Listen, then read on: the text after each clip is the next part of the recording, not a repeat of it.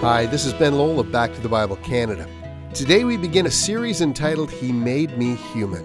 What you're about to hear will cause you to think biblically and may provide some answer to some difficult questions. So let's turn in our Bibles to the very beginning, Genesis chapter 1, verse 1, with the very first message, In the Beginning.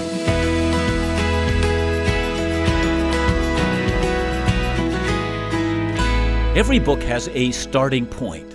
Some of you will remember the old Charlie Brown cartoon series in which Charlie Brown's dog Snoopy was trying to write a book. And he spent forever trying, but he could never get beyond that first line. His book started with a phrase, "It was a dark and stormy night." Of course, that's all he ever wrote, but that was a very good first line. Books are about more than the first line, but that first line is very important. When Charles Dickens wrote his book, The Tale of Two Cities, he started with this line. It was the best of times, it was the worst of times. Or how about Jane Austen's first lines in Pride and Prejudice? It is a truth universally acknowledged, she wrote, that a single man in possession of a good fortune must be in want of a wife. Wow! Famous, unforgettable words written in famous, unforgettable books. The Bible also has a memorable first sentence. It's more gripping than Snoopy or Dickens or Austen could come up with. It simply says, "In the beginning, God created the heavens and the earth." Those words look so simple and so easy, so straightforward. But those words open up the grandest story ever told, and yet, behind those simple words, we discover something so complex that we have to pause before we read any further, before we try to digest the next 1,000 pages and wonder what's meant by those amazing words. You see, here's the question. The beginning of what? It's not the beginning of everything. The same man who wrote those first lines in the Bible also wrote this line from Psalm 90, verse 2. "Before the mountains were brought forth, or ever you had formed the earth and the world, from everlasting to everlasting, you are God." Now, I mention this because of the silly things that sometimes get said. The atheist Richard Dawkins, when confronted with a simple and logical reality that something cannot come from nothing, has argued that God can't be the answer either because, after all, he says, where did God come from? When I read that, I had to shake my head in disbelief. It's as if Dawkins has decided that since he can't win the argument over origins, he's decided to argue that the gods and goddesses of the Roman and Greek pantheon are not the ultimate explanation for the existence of something out of nothing. And of course, we'd have to agree. We don't believe in the Roman gods either. According to the Bible, God is the uncreated creator. He is the God who exists by necessity. There's never been a time when he did not exist. He is the only constant thing. From eternity past to eternity future, his existence is what we would call non-derived life. His life, his being, his essence does not derive its existence from any factor at all, from any set of explanations or pre-existent reality, for he is life in and of himself. There has never been a moment when he did not exist. There never will be a future moment when he will not exist. Indeed, if there is one thing that is impossible in God, it is this. It is impossible that God could ever not have existed or cease to exist in the future. And so whatever beginning Genesis is talking about, it's not the beginning of God. And before the beginning spoken of in Genesis 1:1, eternal ages had already rolled by. The Father, the Son, and the Holy Spirit had enjoyed a relationship of joy and utter fulfillment in an unending, eternal rhapsody of delight. So much of what could be said before Genesis 1:1 is completely hidden from our sight. And eye has not seen, and ear has not heard, all that is in the eternal existence of that one solitary God. Okay. Then perhaps Genesis 1:1 speaks about the beginning of the first thing outside of God. Well, perhaps, but probably not. Job 38, verses 4-7 is a passage in which God questions Job's arrogance. God says, "Where were you when I laid the earth's foundation? Tell me if you understand. Who marked off its dimensions? Surely you know. Who stretched a measuring line across it? On what were its footings set? Or who laid its cornerstone? While the morning stars sang together and all the angels shouted for joy." Can you imagine the scene? If you don't know what the angels are, let's let the Bible explain that. Hebrews 1:14 says, "Are not all angels ministering spirits?" Spirits are different than the stuff that makes up our world. Spirits are non-material. So at one point in time, God spoke, and something that had not occurred in all the ceaseless ages of eternity exploded into being, the creation of matter. It was so astounding, so magnificent, that all of the angels who were already there shouted. It must have been an involuntary shout. It was a shout of inexpressible joy at the creation of indescribable beauty. But that means there were angels and other beings besides God watching this beginning. Truly, it seems that God had created beings before the words of Genesis 1, verse 1. So I ask again, the beginning of what? Someone will say it's the beginning of matter, the beginning of the universe. It's the beginning also of this world, the earth. Well, that's true, because the words are, in the beginning, God created the heavens and the earth. So clearly, it's the beginning of a physical, material universe. And even while that's entirely true, I'll now make a point that will seem rather obvious, but will become increasingly important as we go through this series on the first 11 chapters of Genesis. Genesis 1 verse 1 is the beginning of our story. Even while the Bible mentions the sun and the moon and the stars and the cosmos, this is only the background or the stage upon which this story will be written. This is the beginning of the story of God's creation of and dealings with the human race. It's the beginning of the story of the creation of our home, the earth, a place where we can live. And thus, this is the beginning of us, humanity.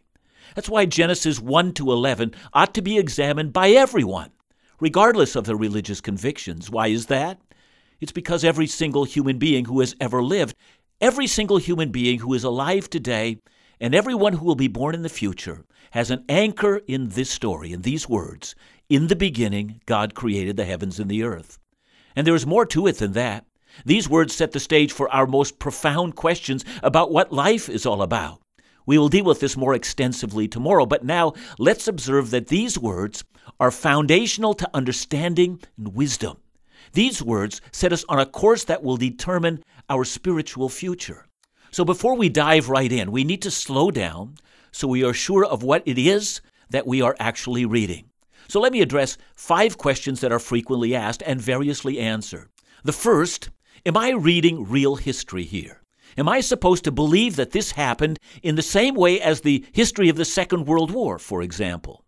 And the second question, is this account supposed to be a scientific account? The third, is it possible to understand this passage as symbolic and figurative rather than literal? Fourth, does Genesis teach us that the world is only 6,000 years old? And fifth, what about evolution? Does Genesis contradict the theory of evolution? So as you can see from these questions, the study of the first 11 chapters of Genesis can be quite contentious. One hardly begins reading the Bible, and one already needs to lay a groundwork for understanding.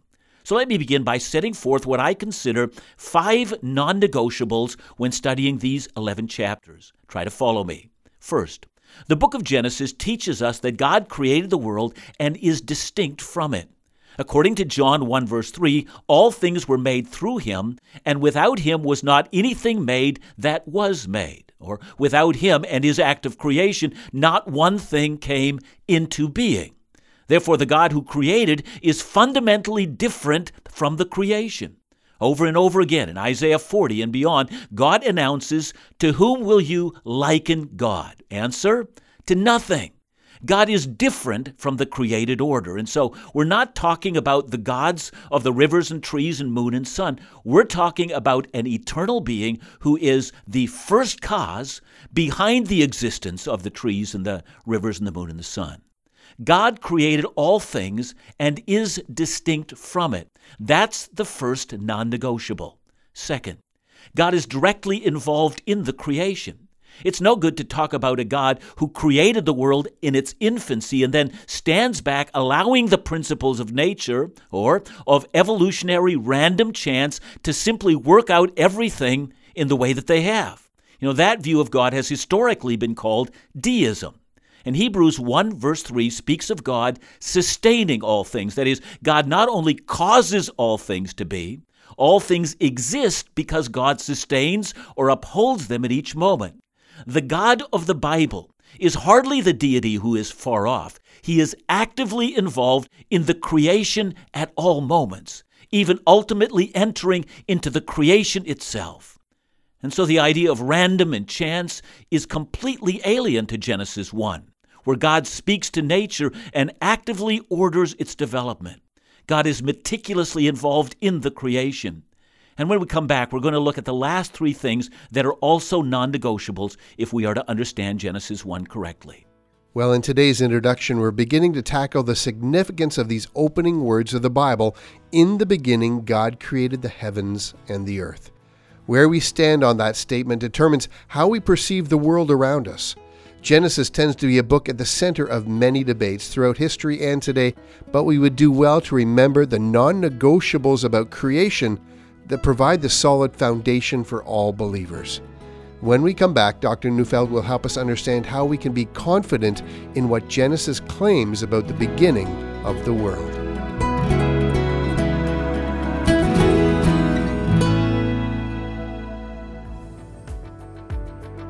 What makes a family? Family is a bond of body, heart, mind, and soul. And one way to nurture spiritual growth with our families is to share in a time of devotion. Homes are helped by a time and place to talk about the things of God. Family devotions may seem daunting, but help is on the way. This month, Laugh Again with Phil Callaway will release a new family devotional, 4 Minutes for Frazzled Families. It's a 31-day devotional guide for parents or grandparents looking to provide spiritual leadership in their homes and for their families. Back to the Bible Canada believes these times of sharing together are critical for the spiritual growth of the family. So visit backtothebible.ca or give us a call at 1-800-663-2425 to request 4 Minutes for Frazzled Families. And we'll send you and your family this helpful tool for free.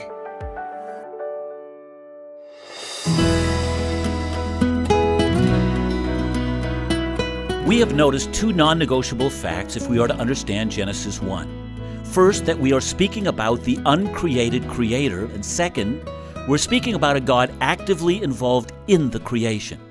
A third non-negotiable is that God created ex nihilo, that is, out of nothing. When God speaks the creation into existence, He creates without previously existing materials. He simply speaks, and matter comes to be. A fourth very important non-negotiable is that the world which once existed was far superior to the one that presently exists. The world that once existed fell from grace. It was corrupted.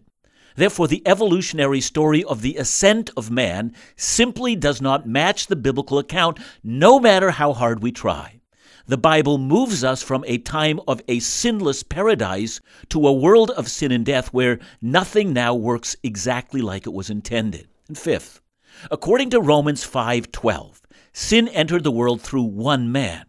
Therefore, the idea that Adam is only a fictional character in a symbolic story is directly contradicted by the New Testament. The account of Jesus, who is called the second Adam, who in his death takes away the curse brought upon the world by Adam's sin, makes no sense at all unless we read the first 11 chapters of Genesis as real historical events and not mere symbolism. So to the hearer, wondering how we will interpret this controversial material, I will deal with this literature in the way in which it is presented in the text and as it has been interpreted by the people of God throughout the ages as an account of real, historical, literal events that actually occurred in real space-time history. But that still leaves open a number of questions. Is this a scientific accounting of events? And the answer is, I think, no. We will see that this account does not contradict the science of evidence or observation, but the account does not intend to tell us the physical laws that govern the creation. I mean, think of it this way. What if I were to ask you why water boils? What if you answered by telling me that when water is heated, the kinetic energy of the atoms in the water make them move faster and then so forth? But what if I said, no, water boils when I plug the kettle in and make some tea? You see, both answers would be right, but they would be addressing the same subject matter from a different perspective. See, all that science, when it is real science, tells us is what are the physical principles that cause certain things to act as they do, science is not a discipline that has the tools to answer every question. I also think that what most people are struggling with when they come to Genesis is not science per se, but really the theory of evolution. There are many who believe that evolution has disproved the Bible. And more than that, some of us have confused the age of the earth with the theory of evolution. It's often a surprise to many to discover that the age of the universe and the age of the earth and the question of evolutionary theory are in fact two very different questions, and we do well not to confuse these two questions. So let's talk first about the theory of evolution. Dr. David Berlinski is a Jewish agnostic, that is, someone who believes that it is not possible to know if there's a God or not. He holds a postdoctorate in mathematics and molecular biology from Columbia University. He's a scientist, he's an author, a lecturer, and a debater. In a debate regarding intelligent design, listen to what he said. He said, "The Darwin theory of evolution is the last of the great 19th century mystery religion, following Freudianism and Marxism into the nether regions, and I'm quite sure that Freud, Marx, and Darwin are commiserating one with the other in the dark dungeon where discarded gods gather. The problem facing us at the beginning of the 21st century with a magnificent body of theoretical accomplishments that when it comes to the large body of global issues that Darwin's theory is intended to address, random selection is known to be completely inadequate, especially when it comes to the overwhelming complexities of living forms," end quote. See, Dr. Berlinski goes on to point out that major mathematicians simply discount it. The fact that we cannot set up a computer schema to actually show the mechanism whereby it works. He goes on to say that workable mechanisms for evolutionary biology are missing. He says we cannot point out the exact number of changes needed to move from one species to another, neither the process whereby they change. He suggests the Darwinian theory puts scientists into a kind of straitjacket that does not allow them the necessary flexibility to consider the emergence of various theories and continues to ignore the discovery of data and binds the discussion of origins, he says, in only one direction. He suggests that because of the limitations of evolutionary thinking, it is unable to handle DNA evidence in its theory of origins. And so, says Dr. Berlinski, the time has come to admit it is no longer a workable model. Again, this is said by an agnostic. Now, I mention all of this because for too long now, we have not been able to honestly deal with the text of Genesis without feeling the need to apologize for the non-scientific nature of the book. But here's the question. Can we not have a view that God directed the evolutionary process and even intervened at key moments? As many of you know, this is what is called theistic evolution. As one Christian author recently said, we need a view in which, as humans slowly evolved, there came a point in time when God put his spirit into a human pair that had evolved to a place where they could now be called in the image of God. Well, several things are important here. First, let's be clear about what evolution is. What do we mean when we say the word evolution? And here it's very important to make a distinction between what is called microevolution and macroevolution. Microevolution, which I am sure no one doubts, simply refers to small-scale changes within a species, allowing it to adapt to its environment. For example, in Hawaii, there's a unique butterfly found there only whose mouth is designed to eat bananas. But bananas have only existed in Hawaii for a little over 1,000 years, so clearly this species of butterflies has adapted to their environment. No one doubts that. But macroevolution refers to large-scale changes resulting in the formation of entirely new species. This refers to a universal common descent, the idea that all organisms descend from a common ancestry solely through unguided, purposeless, material processes such as natural selection, random variation, and mutation. Of course, since there are no transitional forms in the geological table, that's a theory. And the theory rests upon several assumptions which have never been proven, nor can they be proven. In short, macroevolution is, to put it quite simply, the creation myth of the atheist. It's the theory about everything, the grand theory that tells us why everything exists, but of course, it really can't do that at all. But still, what of the age of the earth? And what about the fossil record in which we can show with certainty that death happened long before the appearance of Homo sapiens? Indeed, what of life forms that have ceased to exist long before Adam showed up? Is this not evidence that the Genesis account can't be right? See, I hope you stay with me through this series. We're going to see that Christians who read Genesis in a way that it was intended, as a historical narrative, but not as a scientific one, will see that we have absolutely nothing to fear from science. Indeed, we can read Genesis literally and actually rejoice in every scientific finding about the ancient earth. I think we can do just that. Several years ago, I stood at the summit of Mauna Loa on the big island of Hawaii. I had the opportunity to look through a telescope and actually saw a supernova millions of light years away. That meant what I was actually seeing happened millions of years ago. Was I concerned that I couldn't believe the Bible now that I had seen this magnificent sight? Well, no, indeed. I went all the way down that mountain contemplating Psalm 19, verse 1. The heavens declare the glory of God, and the skies above proclaim his handiwork. As we study these 11 chapters, I want to remove the cringe factor and replace it with a sense of wonder. In the beginning, God created the heavens and the earth, and this God is also the God who loves our souls well.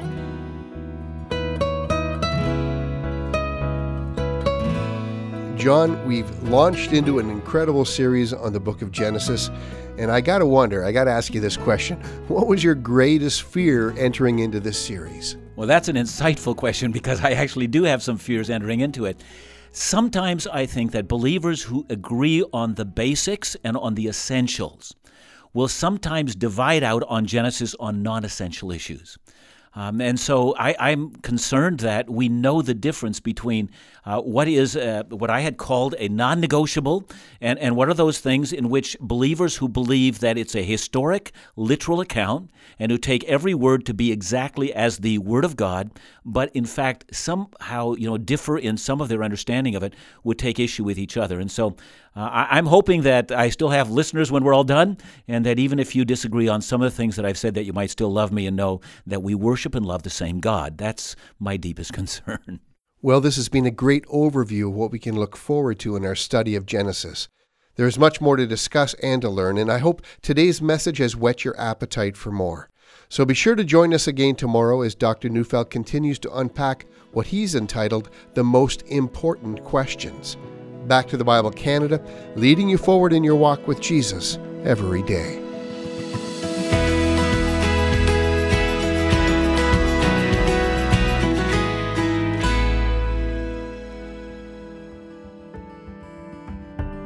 Every home depends on God's supply.